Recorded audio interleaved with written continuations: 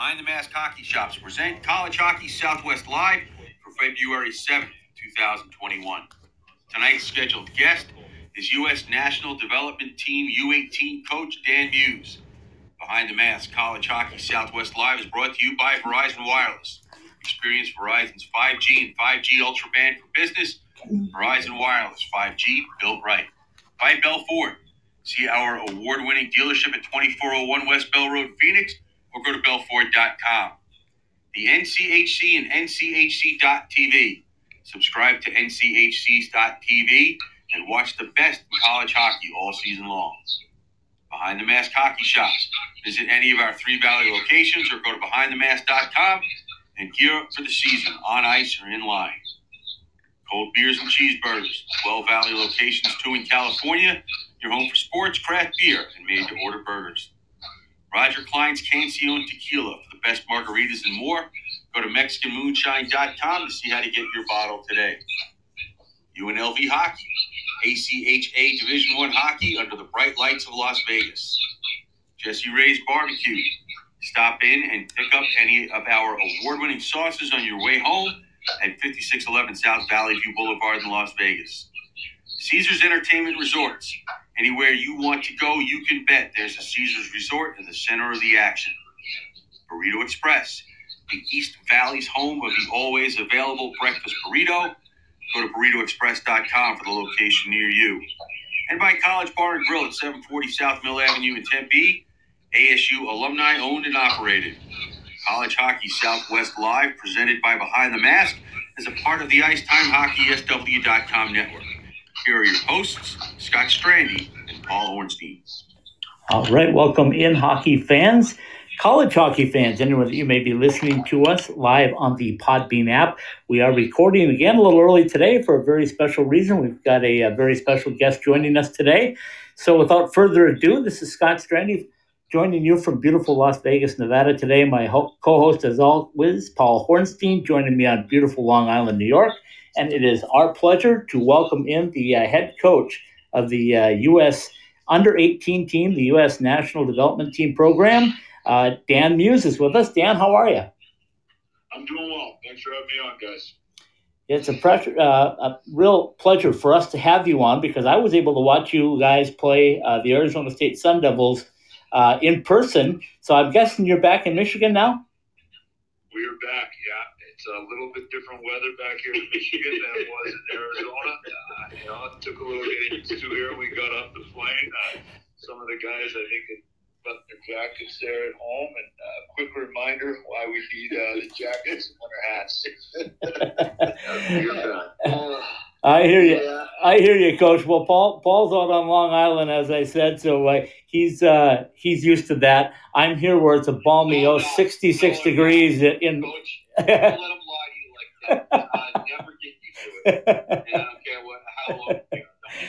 Well, anyway, I'm in beautiful Las Vegas where the sun is shining at 68 degrees on big Super Bowl Sunday. But, Coach, as I told you off the air, I watched both games, and I've seen a lot of hockey in my 50-plus years of covering it and growing up in northern Minnesota and doing all of that stuff. So I was so impressed with your team both on and off the ice.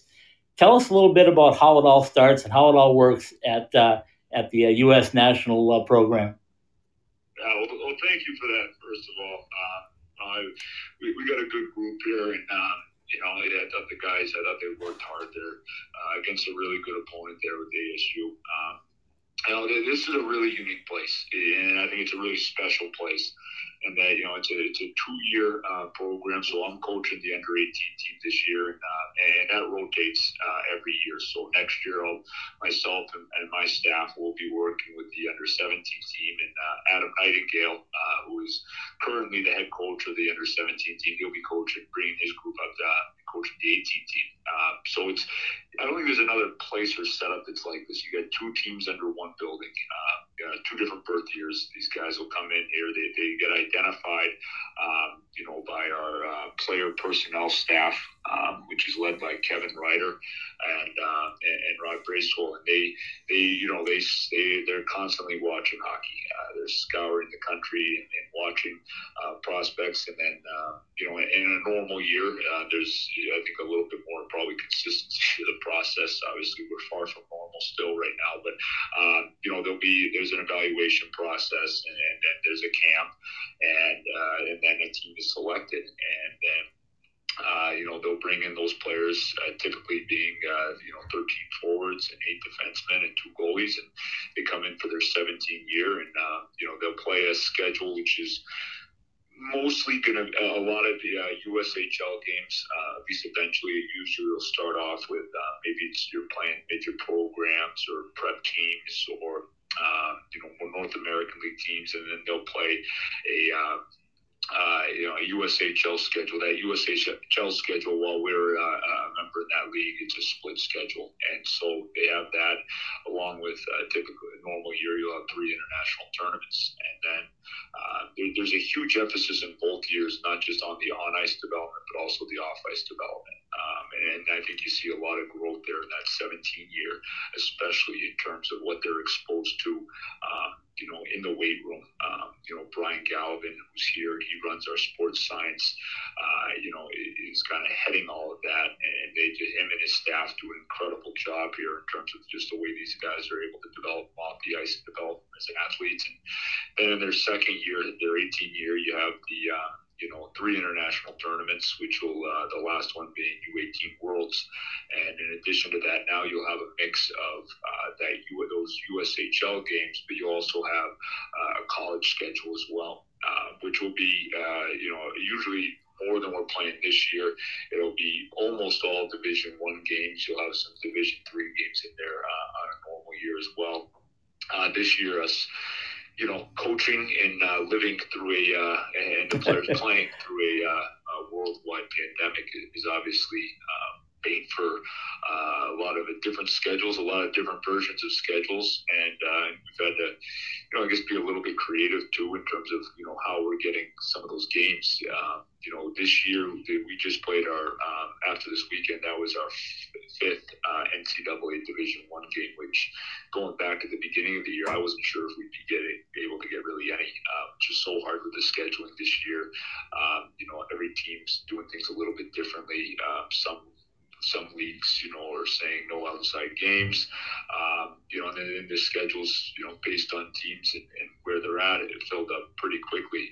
So we feel very fortunate that we were able to get those 5 NCAA Division I games. We also had a number of NCAA Division III opponents, probably more than you'd have on a typical year, but to allow our players to play against some of those, older players, which is a big part of playing those NCAA games. All of our players here are 2003 birth years, so they're seniors in high school, and you're now playing against men, and it's a great opportunity for them in terms of their development to be able to play against those older, stronger men, and so we feel very fortunate in this year, in the circumstances, being able to get the games that we have been able to play. I felt very fortunate there that Coach Powers we were able to work together, and they were open to having us come down there, and what a great place to come down to, especially in February. And to be able to get those 2 games. And so great experience, great trip. Very thankful that we were able to make that happen.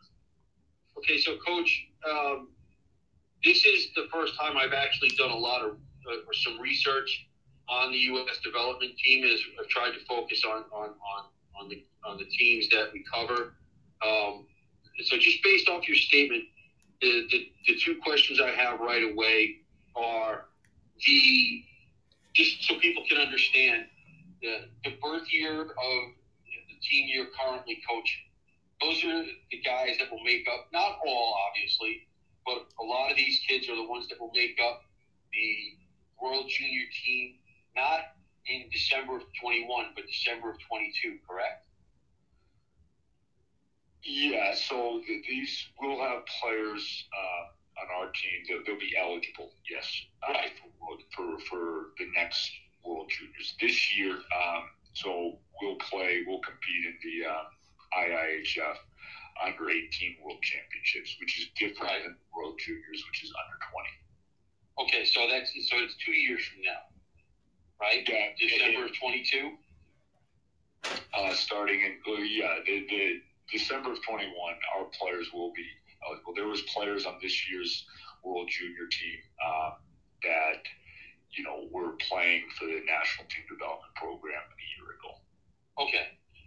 The other question that came to my head immediately is, you said that you and Adam Nightingale rotate.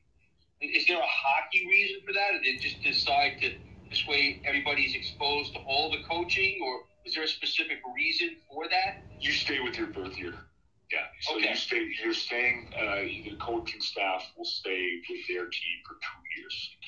So now, while we're coaching this year's team, we'll also, and we have been in conversations with our player personnel in regards to the players that are being evaluated for next year's team. So next year, myself and my staff, we will be coaching the birth year is the 2005s. So that'll be that birth year will make up the National Team Development Program's under 17 team, and then I'll stay with that birth year for 2 years. Okay. So Dan, I want to ask you. You talked about the difference between men and boys, if you will, in this competition level. But when you come up against a team like Arizona State, and they had a rough couple of weeks ago at Minnesota, they were a little beaten up. They were happy to be home and relaxed. How do you coach, or do you coach any differently against a team that is trying to prove themselves, or is that something you guys are up against all the time?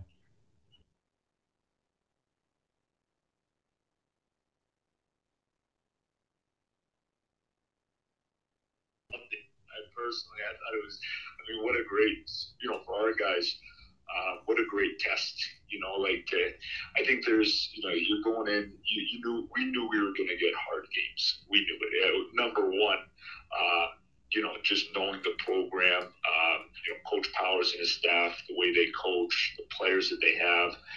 I think on any given day, even if they've been coming off 2 big wins and they've been at home all year, I think we were going to get really good games. I think we were going to get a team that was going to come out. They're going to play hard. I think that's been built into the culture there. But I think for us as a staff, we were looking at it as we knew what the results were on paper there against Minnesota. We also knew. Full well that was a very, I think, depleted team there for ASU in those games in terms of the injuries that they had.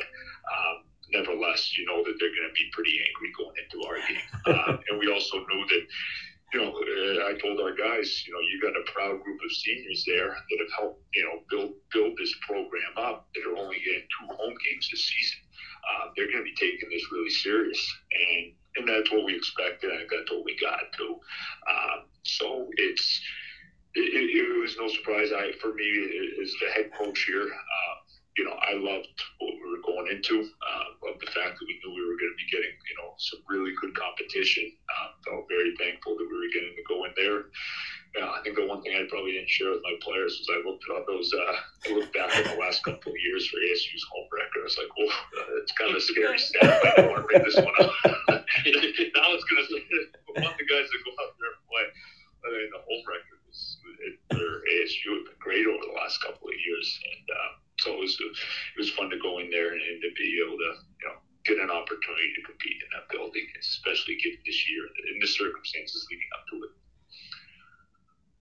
Dan, I know the players at ASU are particularly proud to play at Oceanside. They take it as kind of a badge of honor. That building, they're going to be going to a new building.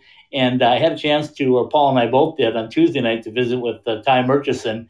And first of all, what a class act he is and how well-spoken he is as well. But we asked him a little bit about that. He said he hadn't seen Oceanside in person. When he came on his recruiting trip, he didn't go to Oceanside. And he said Coach Powers also told him that if the guys started to push him around a little bit, that he should push right back and not take anything from him. Is that kind of what you saw from Ty this weekend? Yeah. He was so excited. He was the first guy I told when we got it on the schedule. I got right on the phone with Coach Powers, and I was having lunch. Got the guys all spread out when they have lunch here. They got the social distancing and everything. So he was spread away from everybody else, and he's, I think he had like an ASU hat on. So he just walked up to him. I was like, I like the hat, Ty. He's like, yeah, thanks. I was like, we should go play there. He's like, yeah, that'd be great. I was like, all right, done. Let's go.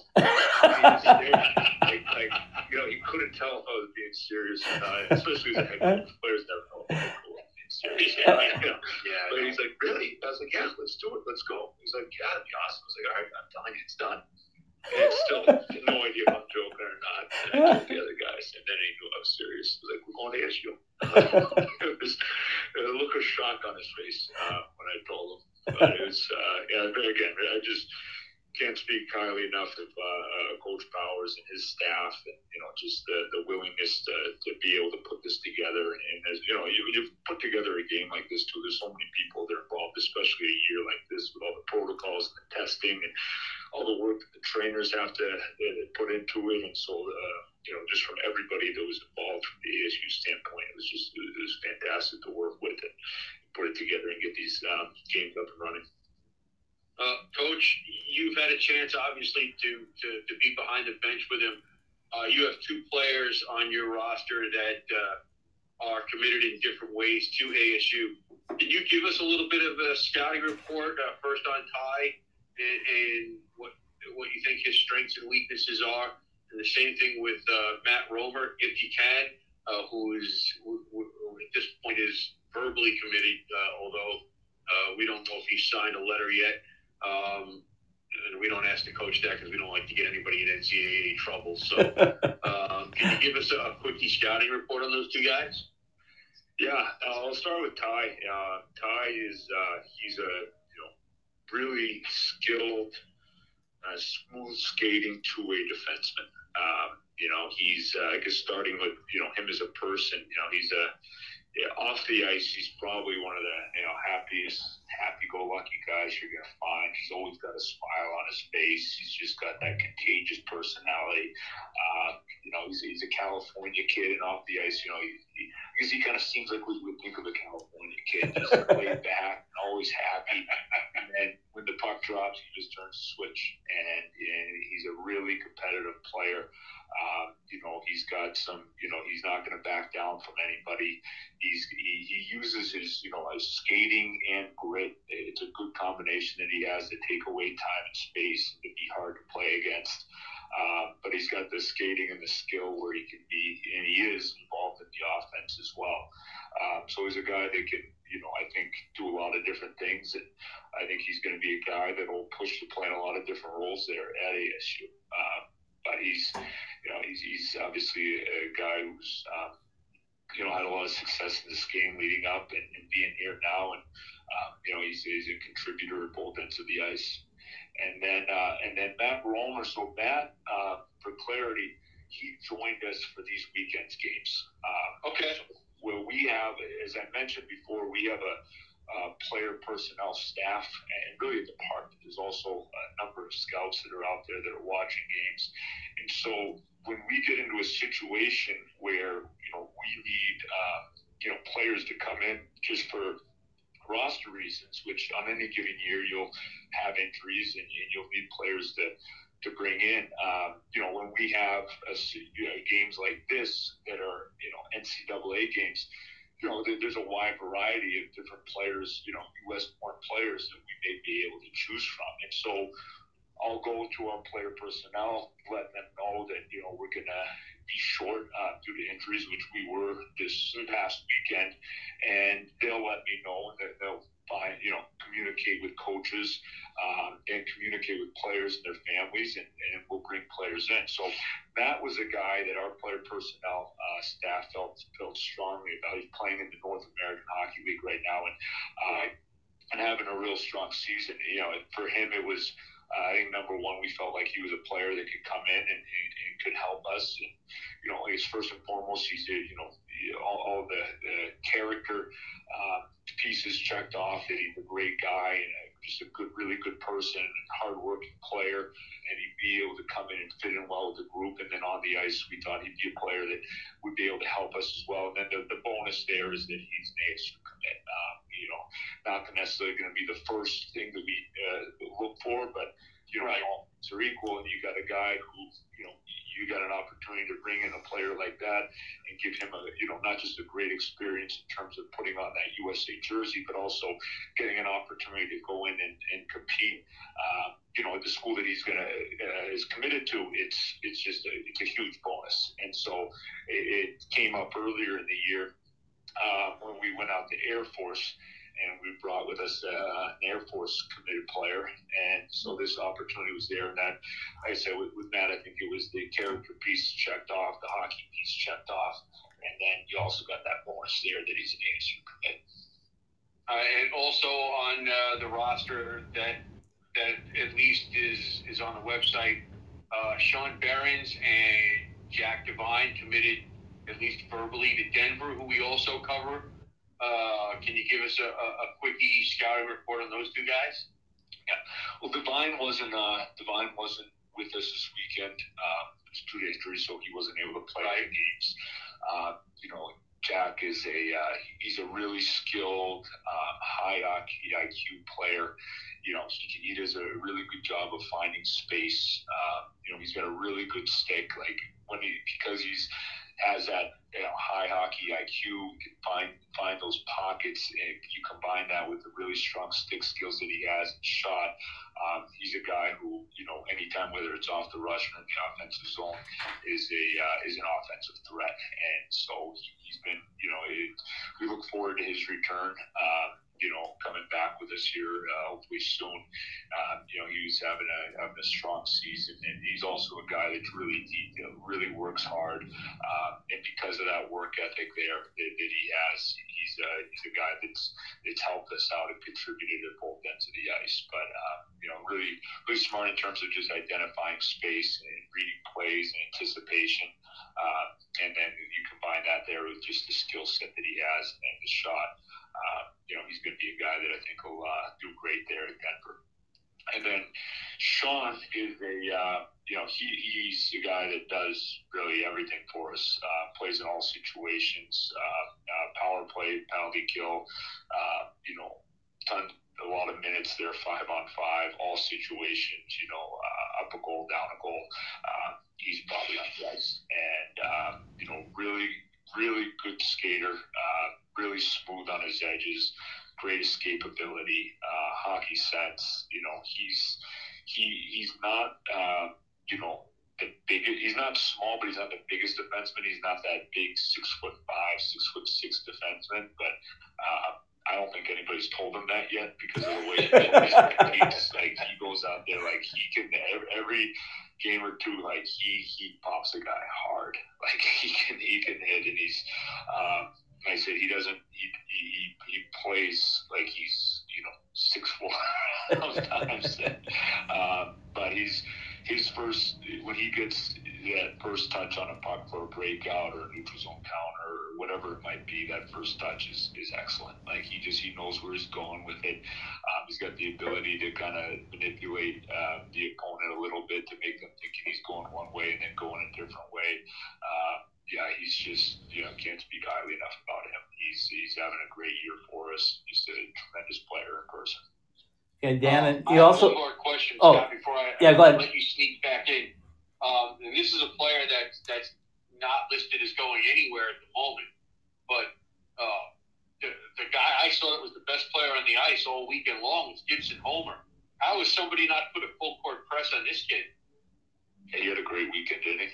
Oh, my Lord. Yeah. Well, without giving anything away, that was the most unexpected thing to me all weekend. Is he was just lights out.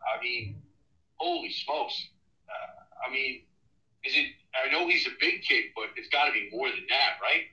Well, I think sometimes, there is definitely more than him just being big. He's not, I don't think a guy's going to get here, to the national team development program just by being big. You have to have more than that for any of the three positions. I thought he was great. I thought he had a great weekend. He's been playing really well for us. Yeah, I think to give some credit to Dave Lassonde, who is our national goaltending coach / assistant coach for both the NTDP U17 and U18 team. He works with the goalies throughout our program, and then also he's involved in the goaltending just on the national stage. But he's working with them on a daily basis, and I think Gibby's done a great job this year in terms of just working on some of the details of the game. And I've seen he was good when I came in. I think he's just made a lot of progress as the year's gone on.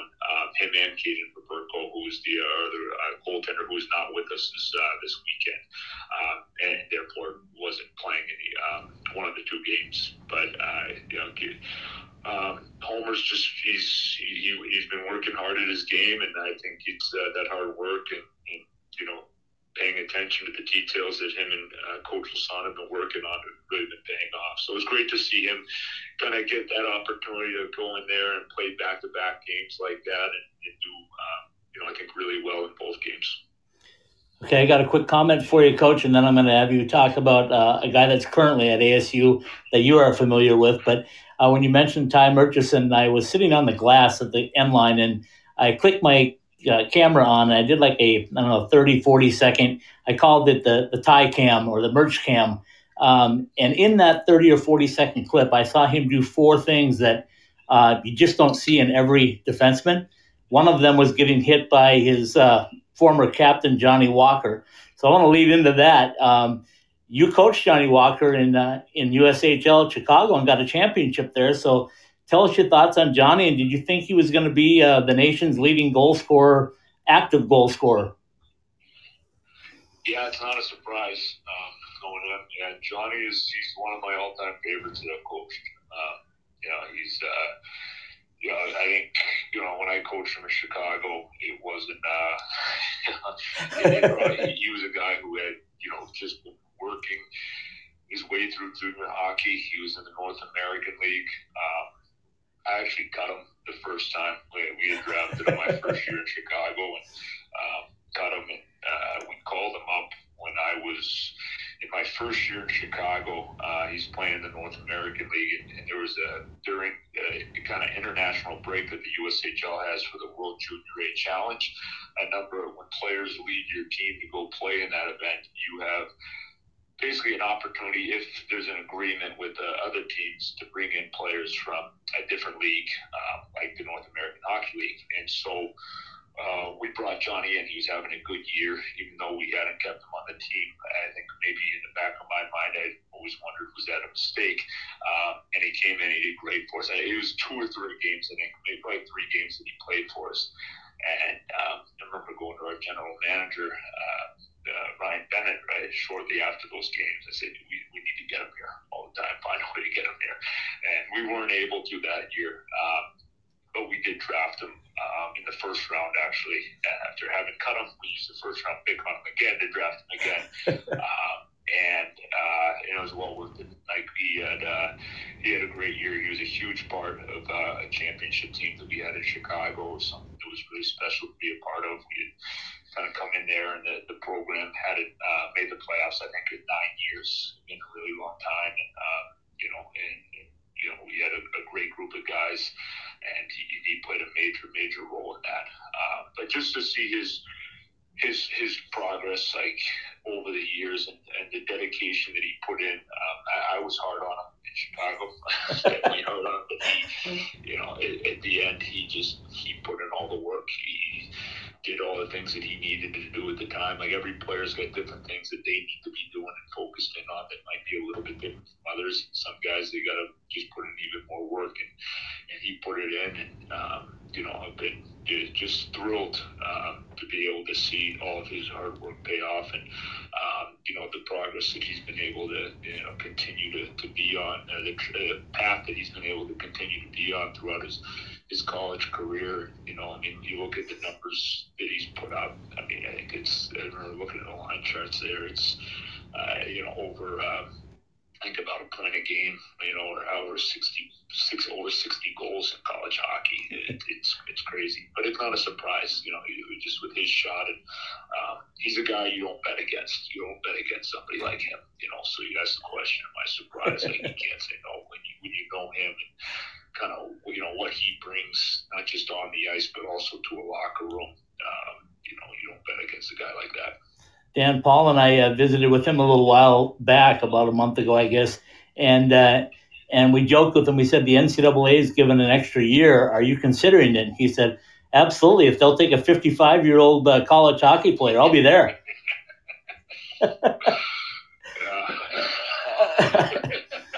Johnny being Johnny, I'll give you a little inside secret. His dad told me once that he's a leopard, and a leopard will never change his spot. So you probably can fulfill that one as well. One final one for me. I couldn't make eye contact. I got to stay composed. I told him before the game, I'll talk to you afterwards. No eye contact. Did you need eye contact, or did you just need ear contact? Because usually he has something to say once in a while during a game. Yeah, I think probably maybe a little bit less by our bench with me there than he does in the past. I know what he says, and I've seen him plenty. So, but he's like I said, I can't speak highly enough of him. I love coaching him. It's been great to follow his career and stay in touch with him throughout it and see everything that he's doing. So, been very happy for him.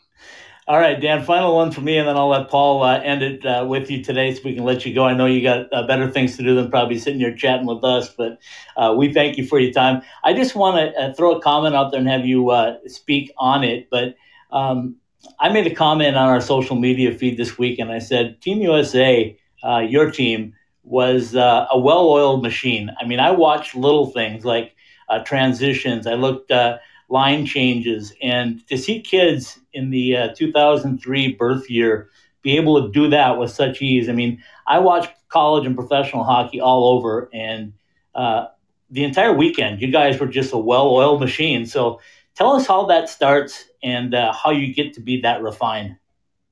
I really appreciate the comment. I mean, all the credit goes to the players here that, they've worked hard this year to buy into that. I think for us as a staff here, like, we want to prepare these players to the next level. Like, we don't want to just let them, play the game to get away with and build in bad habits that they could have. Maybe at certain times during the year they could get away with it and still win hockey games, but they're not playing the right way. We want them to play the right way. And, I think, myself, for me personally, I've been extremely fortunate and blessed in this game in regards to the different levels that I've been able to work at, from working in college hockey and junior hockey and professional hockey, and the players and coaches that I've been able to work with. It's been able, those great opportunities that I've had, they've been able to help me see firsthand, the habits and the details that you need to be successful at higher levels. And so we want to make sure that we're helping to build those in now. And so we want those habits and those details to be next level habits and details, the things that are going to be important, because it's such a fine line between winning and losing at higher levels, whether it be college hockey, or we want to be preparing these players, for that college, but also for international play for the United States, in World Juniors, and maybe someday for these guys for World Men's, and maybe even as Olympians. And then we want to be preparing guys so they're able to continue to work towards their full potential. Hopefully that is playing professional hockey and playing professionally in the NHL. But those are the types of things, like, we want to be teaching them and making sure that they're developing into their game, that they understand that some of those, it's not just, it's not just the big stuff. It's also those little details that you need to be able to have. And, again, you can say these things, but it's on the players to really buy in. And I think our guys have been working hard at them, and they've a credit to them. To get a compliment like that from somebody that came in and watched our game, as a coach, that's what you want to hear. But it's a credit to the players for what they're doing and the time that they're putting into it. One last question for me, Coach. I mean, you were coaching in the National Hockey League, and for most people, that's the peak of the mountain. That's the top of the hill. If you don't mind me using the cliches there. Were you expecting, or how did you end up coaching the U.S. development team, or what was that sort of process like, and did it come to you out of the blue, or how did that end up working? Oh, it was good timing, fortunate timing. I was hired by Peter Laviolette and David Boyle with Nashville after my second year in Chicago, and I didn't have a relationship with either guy before, but just things worked out where that opportunity presented itself, and I was with Peter Laviolette for 2.5 years, and there was a coaching change a little over a year ago there in Nashville, where Peter Laviolette and Kevin McCarthy weren't there anymore, and so I stayed on through the end of my contract, which expired at the end of that season, and new coaching with John Hines, so I worked under him for that half a season, and then in the bubble in Edmonton, and then my contract was up, and as expected, you were working and hired by a different head coach. Right. Was expecting that we'd probably be looking for a different opportunity after that year, and so the timing was short. I really haven't had a break, to be honest with you. I got back from the bubble, saw my family for I think 2 weeks, and then I moved to Michigan, and they're still down in Nashville. So the seasons have really blended into each other this year. So the timing just ended up working out great, where we thought we'd probably we thought we'd be looking in a situation where we're looking for a new place to work and coach and live as a family, and this was a job that never really crossed my mind would it be opening up, but it's always been a job that I always thought in my coaching career I would love to be a part of this.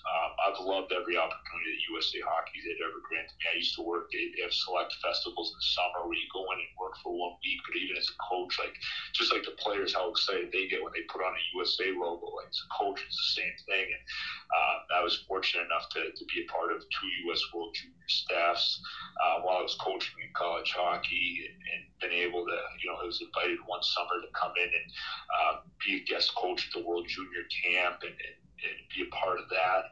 And so it's always been, and then also just coaching against the NTDP or recruiting players as a college coach out of the NTDP, been around it, and you saw that it's something special and something that really unique for players and for the coaches and for the staff.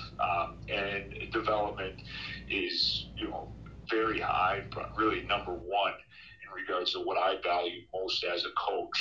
And so you're combining working with top players in the country, where development is the number one priority every day. It's what you're thinking about first and foremost when you wake up in the morning. It's what you're thinking about last when you go to sleep at night, is how are we gonna make these players better? How are we gonna find ways for each of them individually, but also bring them together collectively? And the time and the resources that you get to put into it, it's special. So the timing couldn't have worked better for the fact that the position opened, and then also that I was able to be a candidate for the position and eventually get the job. I feel very fortunate. So. Dan, I appreciate your time. I will leave it on this note. As I said, you coach a well-oiled machine in that program. It's very fun to watch. It's no surprise at the record they have. And it's no surprise also that there are a lot of college logos behind nearly everybody on that roster. As Paul mentioned, I think just your goalies are the only ones that at least don't have commits right now. So congratulations on a job well done. Thanks for taking some time on Super Bowl Sunday to visit with us. You got a prediction today? Is it going to be Kansas City or Tampa Bay? I don't know how you bet against Tom Brady. I'm from the Boston area. I don't know. I just totally get it. Speaking Speaking of tough to rule him out. Yeah. Speaking of a well-oiled machine at 43, he's still moving along. So, well, stay warm. Stay doing what you're doing up there. We appreciate your time. That's Dan Muse with the U.S. Under-18 national team that just played at Arizona State. Paul and I will take a quick break, and we'll be back in about 3 minutes to talk a little more college hockey with you. Thanks, Coach. Thanks, Coach. Thanks, guys. Thanks for having me on. All right, that was Dan Muse, the head coach at the Under-18 U.S. National Team Development Program in Michigan. We were thrilled to have him on. Paul and I are taking a quick break, and we will be right back with you. Thrilled to have you with us. The nation's top teams. America's #1 conference is back. See every play, every hit, every goal on NCHC.TV. Your home for more than 100 live games. Stream anywhere from the start of the season, leading up to the Frozen Face-Off. If it's NCHC hockey, it's on NCHC.TV.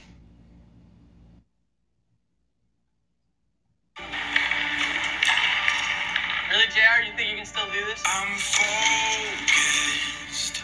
You're way too old to hit that target from there. I've been listening to everything you said. It's been running through my head, locked and loaded. Alright, still got it. Still got it. Who's old now?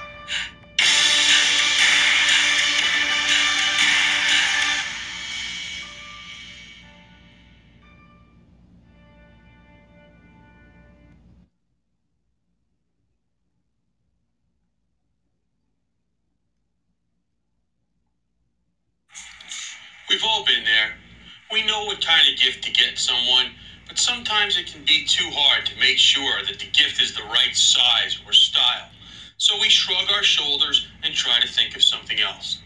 Well, if that person is the hockey player in your life, the answer is easy. A gift certificate or a gift card to Behind the Mask hockey shops. Whether you go to any of our 3 Valley locations or BehindTheMask.com, our gift cards are the perfect solution.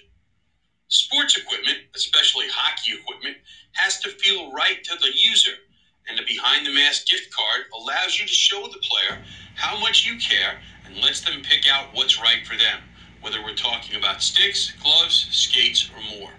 Pick one up today at any of our Behind the Mask locations in Gilbert, Peoria, or Scottsdale, or at BehindTheMask.com.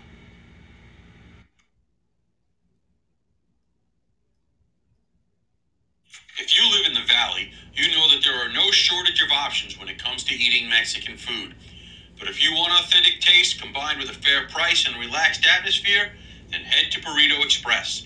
From the breakfast burritos, which are served all day, to the combination plates for lunch, Burrito Express delivers that homemade taste you would expect from your own kitchen. Try all of our authentic Mexican recipes at any of our 6 East Valley locations, from Scottsdale to Gilbert and all points in between. ASU alumni owned and operated since 1995.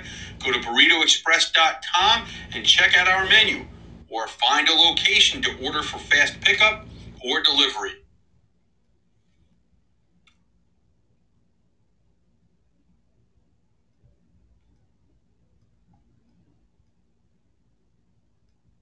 I can't wait to get to Las Vegas and check out the Fortress. Going to see the Golden Knights? No, stopping at Jesse Ray's Barbecue for lunch. Oh, that Fortress. That combination of brisket, hot links, fries, mac and cheese, surrounded by a fence of ribs? I'm in. Exactly. Jesse Ray's Barbecue, located at 5611 South Valley View Boulevard, right behind the Mandalay Bay Hotel. Check out their pulled pork, smoked chicken, or the fall off the bone baby back ribs. Jesse Ray's Barbecue has been voted the best barbecue in Las Vegas 2 years running. So whether it's a midday meal or a pregame feast, head to Jesse Ray's Barbecue for all their award-winning tastes. All right, we're back. College Hockey Southwest Live. Scott Strandy joining you from beautiful Las Vegas, Nevada tonight. Paul Hornstein, as always, my co-host out on beautiful Long Island, New York. Paul, as I always do, I want you to give us a little breakdown on what you thought of our guest, Dan Muse. Always entertaining and also very, very knowledgeable. So Paul, take it away and give us your breakdown. Well, I love it because I like it when I get information that I don't know. Like, I was not aware of the fact that they rotate the coaches. Okay, I mean, when he said it, my eyebrow got raised, but then when he explained why, I'm like, oh, okay, that makes sense. It's kind of like the schools do with guidance counselors. They start people in as freshmen with one guidance counselor, and it goes all the way through, until they graduate. I knew there had to be an explanation about how Matt Romer ended up playing this weekend. Because I know when I looked earlier in the week, he was not on the roster. And I'm like, wait a second, what's going on here?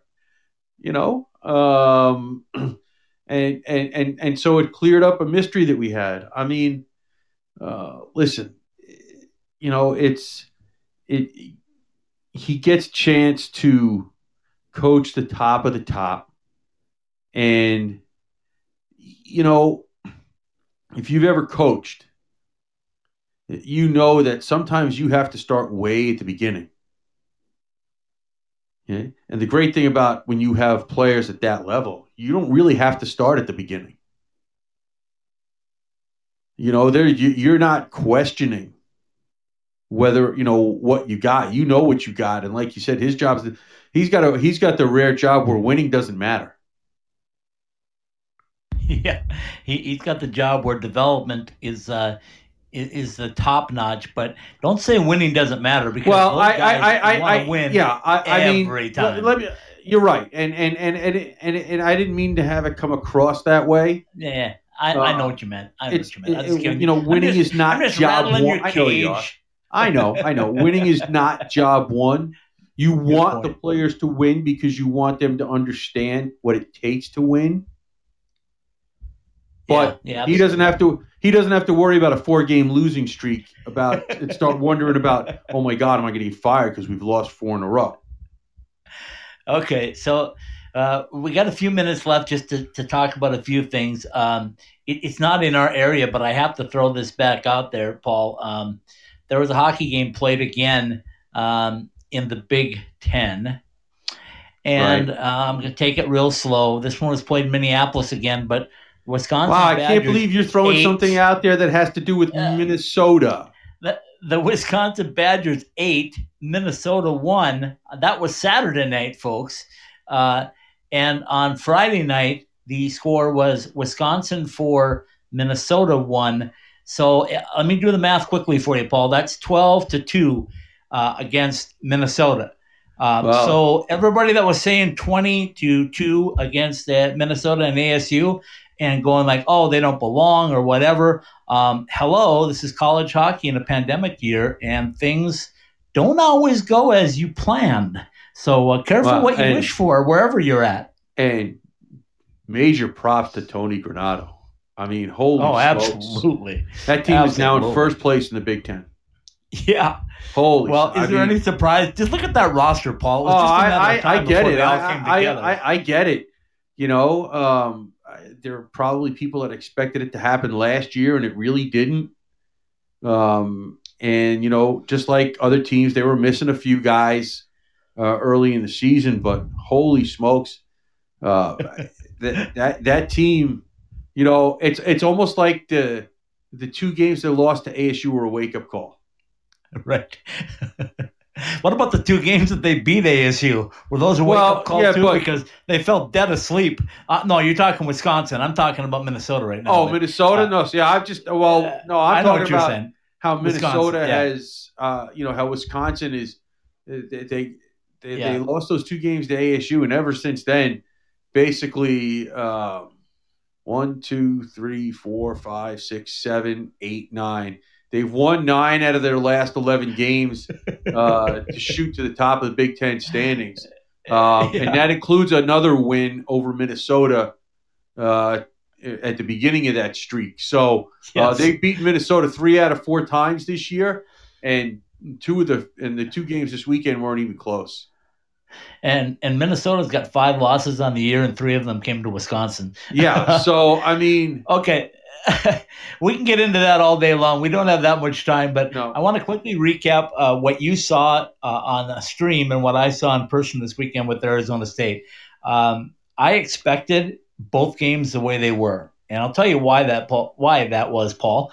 I thought ASU was recovering, and Friday night they ended the first period with a 3-3 tie, and everything looked loosey-goosey for both teams.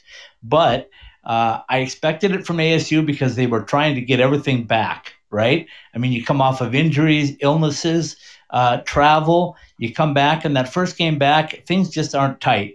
Plus, your head coach is at home watching it on the stream, probably with you. Oh, I know you guys are both sitting there watching. Yeah, okay, But anyway, so you don't have your head coach. Don't let me anywhere near his house, but that's...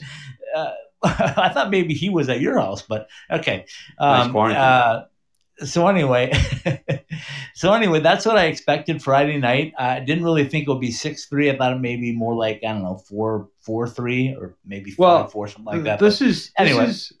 So quick, hold on a second. Hold on, and you can speak your piece. You just wanted to do this as long as you were taking it apart one game at a time here. Okay, take it apart. Maybe it took them a game to get their legs under them completely because most of them hadn't played in a while, or at least hadn't played healthy for a while. But I also think that, and we didn't get a chance to speak to the coach after the game, but they were definitely loosey-goosey in their own end. And Gibson Homer, like I said, he struggled a little bit in the first period, just like Cole Brady did, but he shut them down, especially in the second period when ASU had a lot of good opportunities to, either make it 4-4 or take the lead at some point when it was 3-3 and so forth and so on. And by the third period, I thought they were a little gassed, and you add that to the fact that they're playing against a bunch of guys that are going to be top draft picks, and already have colleges by their name, as like Coach likes to talk about NHL logos. Well, these guys all have college logos next to their names, and they're 17 and 18 years old. Right. So that's what I thought about Friday's game. I really thought that. Like I said, they ran out of gas a little bit eventually, but they were shut down in the second period by Gibson. And they couldn't get any momentum back, Right. Okay, so let's jump to Saturday night. Saturday night, I had a feeling that it was going to be a different style of game, and I thought Arizona State. The score ended up being 2-1. 2-1, but a couple of things that I saw right at the get-go. Arizona State made a point of coming out and getting that first goal early within the first couple of minutes of the game.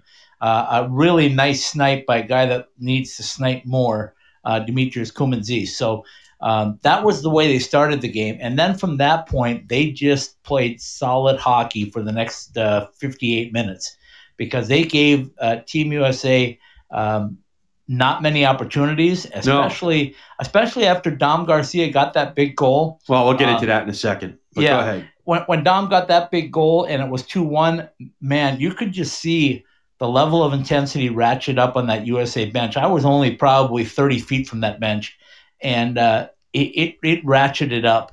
And before you talk ASU again one more time, I want to throw this out because I think it's worth mentioning. I have watched literally hundreds of hockey games at every level. I watched an AHL game last night, and nothing against Henderson or the Ontario Reign, but they were not as smooth coming on and off their bench as Team USA was in 2 games that I watched them. And I'm dead serious on that. That team, when they changed lines, they did it like a marching band. It was that precise. Okay, tell me about ASU. Well, listen, I mean, first of all, I thought both games this weekend, if you want to call Thursday part of the weekend, that's fine. Or not, Everything's a weekend now, Paul. Whatever. I thought those games were a lot more chippy and a lot more physical than I thought they would be. That's interesting because I thought that was the way it was going to be played. I was proud of the guys for not doing a whole lot of stuff after the whistle, though. I mean, it was physical and it was tight, and it was nothing like they didn't drop penalties. No, it was nothing like Minnesota State and Bowling Green, but okay, that's another topic for another. Yeah. But that's okay. So I think the games were a lot more physical and a little more chippy than I thought they would be. Not necessarily chippy in a dirty, sneaky way, but just hockey. Yeah.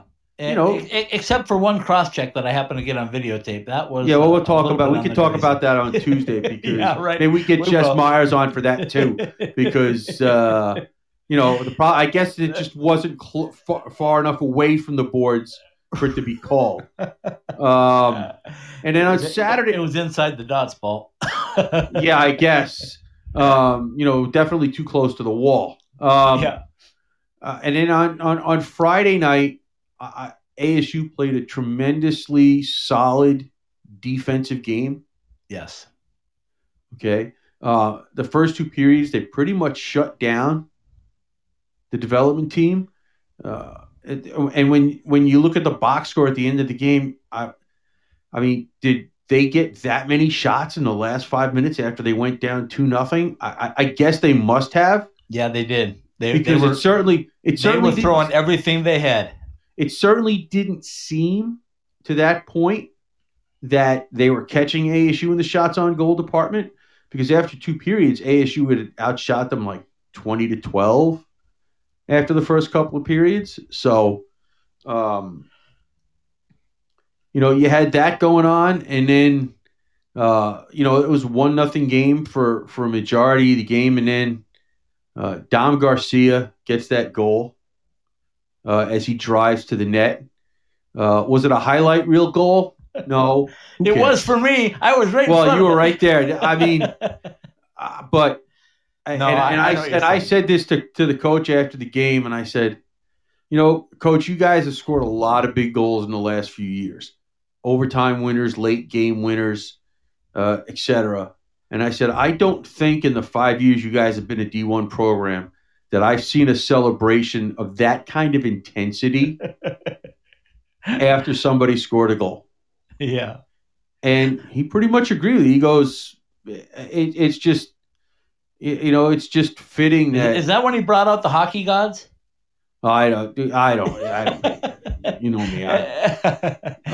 Anyway, let me tell you about that one. I had the clip, as you'll see if you go to our anywhere on social media and search for us at ICE10SW, you'll find it. But that clip, one thing that I noticed was the guy who started the play on the other end of the ice, knocking the puck off the opposing player's stick, was Dom Garcia. And he got it loose for PJ Morocco, and PJ took it down the right wing and threw it towards the net, and Dom just went from his transition 100 miles an hour down. I'll tell you, Paul, the guy that I thought was the player of the weekend, if you want to call it that, was Dom Garcia. I thought he was the best player on ASU's team on Thursday night, and I thought he was equally as good as anybody else on the ice on Friday night. And he was rewarded with a goal. That was a big thing for him. I don't know what the future holds for Dom. I spoke with his father after the game a little bit, and Dom's got some options. He may come back for to get a master's. Right. He may be a player coach. He may be a player. All that's up in the air right now. But whatever, if ASU can keep him around for one more year in any capacity, by all means, do it. That's my soapbox opinion. Well, listen, and the coach as much said so after the game, that he, he's not 100% sure what's going to happen with Dom. He thinks that might be his last home game. I don't know. Like you said, he spoke to his father, and he's got all kinds of decisions to make. But if that was the case, you just see, and you watch the video clips in the locker room after the game, and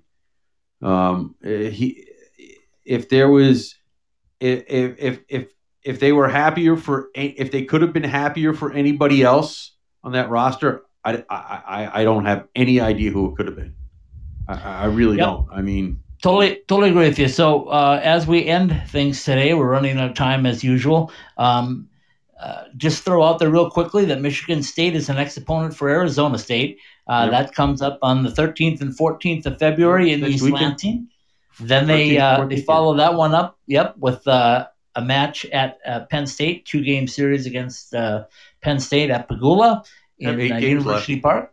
Yep, and then they go to Michigan where they get to go back on Yost Ice for 2 games on the 25th and 26th of February, and then they will close out the regular season at the Value City Arena in Columbus, Ohio, against the Ohio State Buckeyes. As I have mentioned to you in nauseum, and you're sick of me hearing it, I believe ASU is going to go on some sort of a run. I don't know if it's going to be enough to make an NCAA tournament, but if you do the math and they were to go 8-0, that would give them a 500 record across the board and would be worthy of any NCAA tournament bid anywhere in the country, because when you look at the season, the schedule, the logistics, and the record, if they should finish 13-13-2, by all means, they are an NCAA tournament team in my book, and that's just not a homer opinion. Okay. By the way, the 14th and the 15th, by the way, is a Sunday and a Monday. I thought it says 13-14 on the schedule, but that's right now. Well, let's put it this way: I'm looking at one of the main college hockey websites. Yeah, me too. And it says 14-15, which would be a Sunday, Monday. Okay, this one says 13-14. So okay. Well, here's what we'll do. We'll wake up in the morning and check. Well, you can do that too. I have no problems with that. You're gonna have to do that every day anyway. So, yeah. I mean, and just quickly with the other teams, poor Frank Serratori and the Air Force Falcons got to play a few more games, and then what happened, Paul? Oops, can't play up there in upstate New York because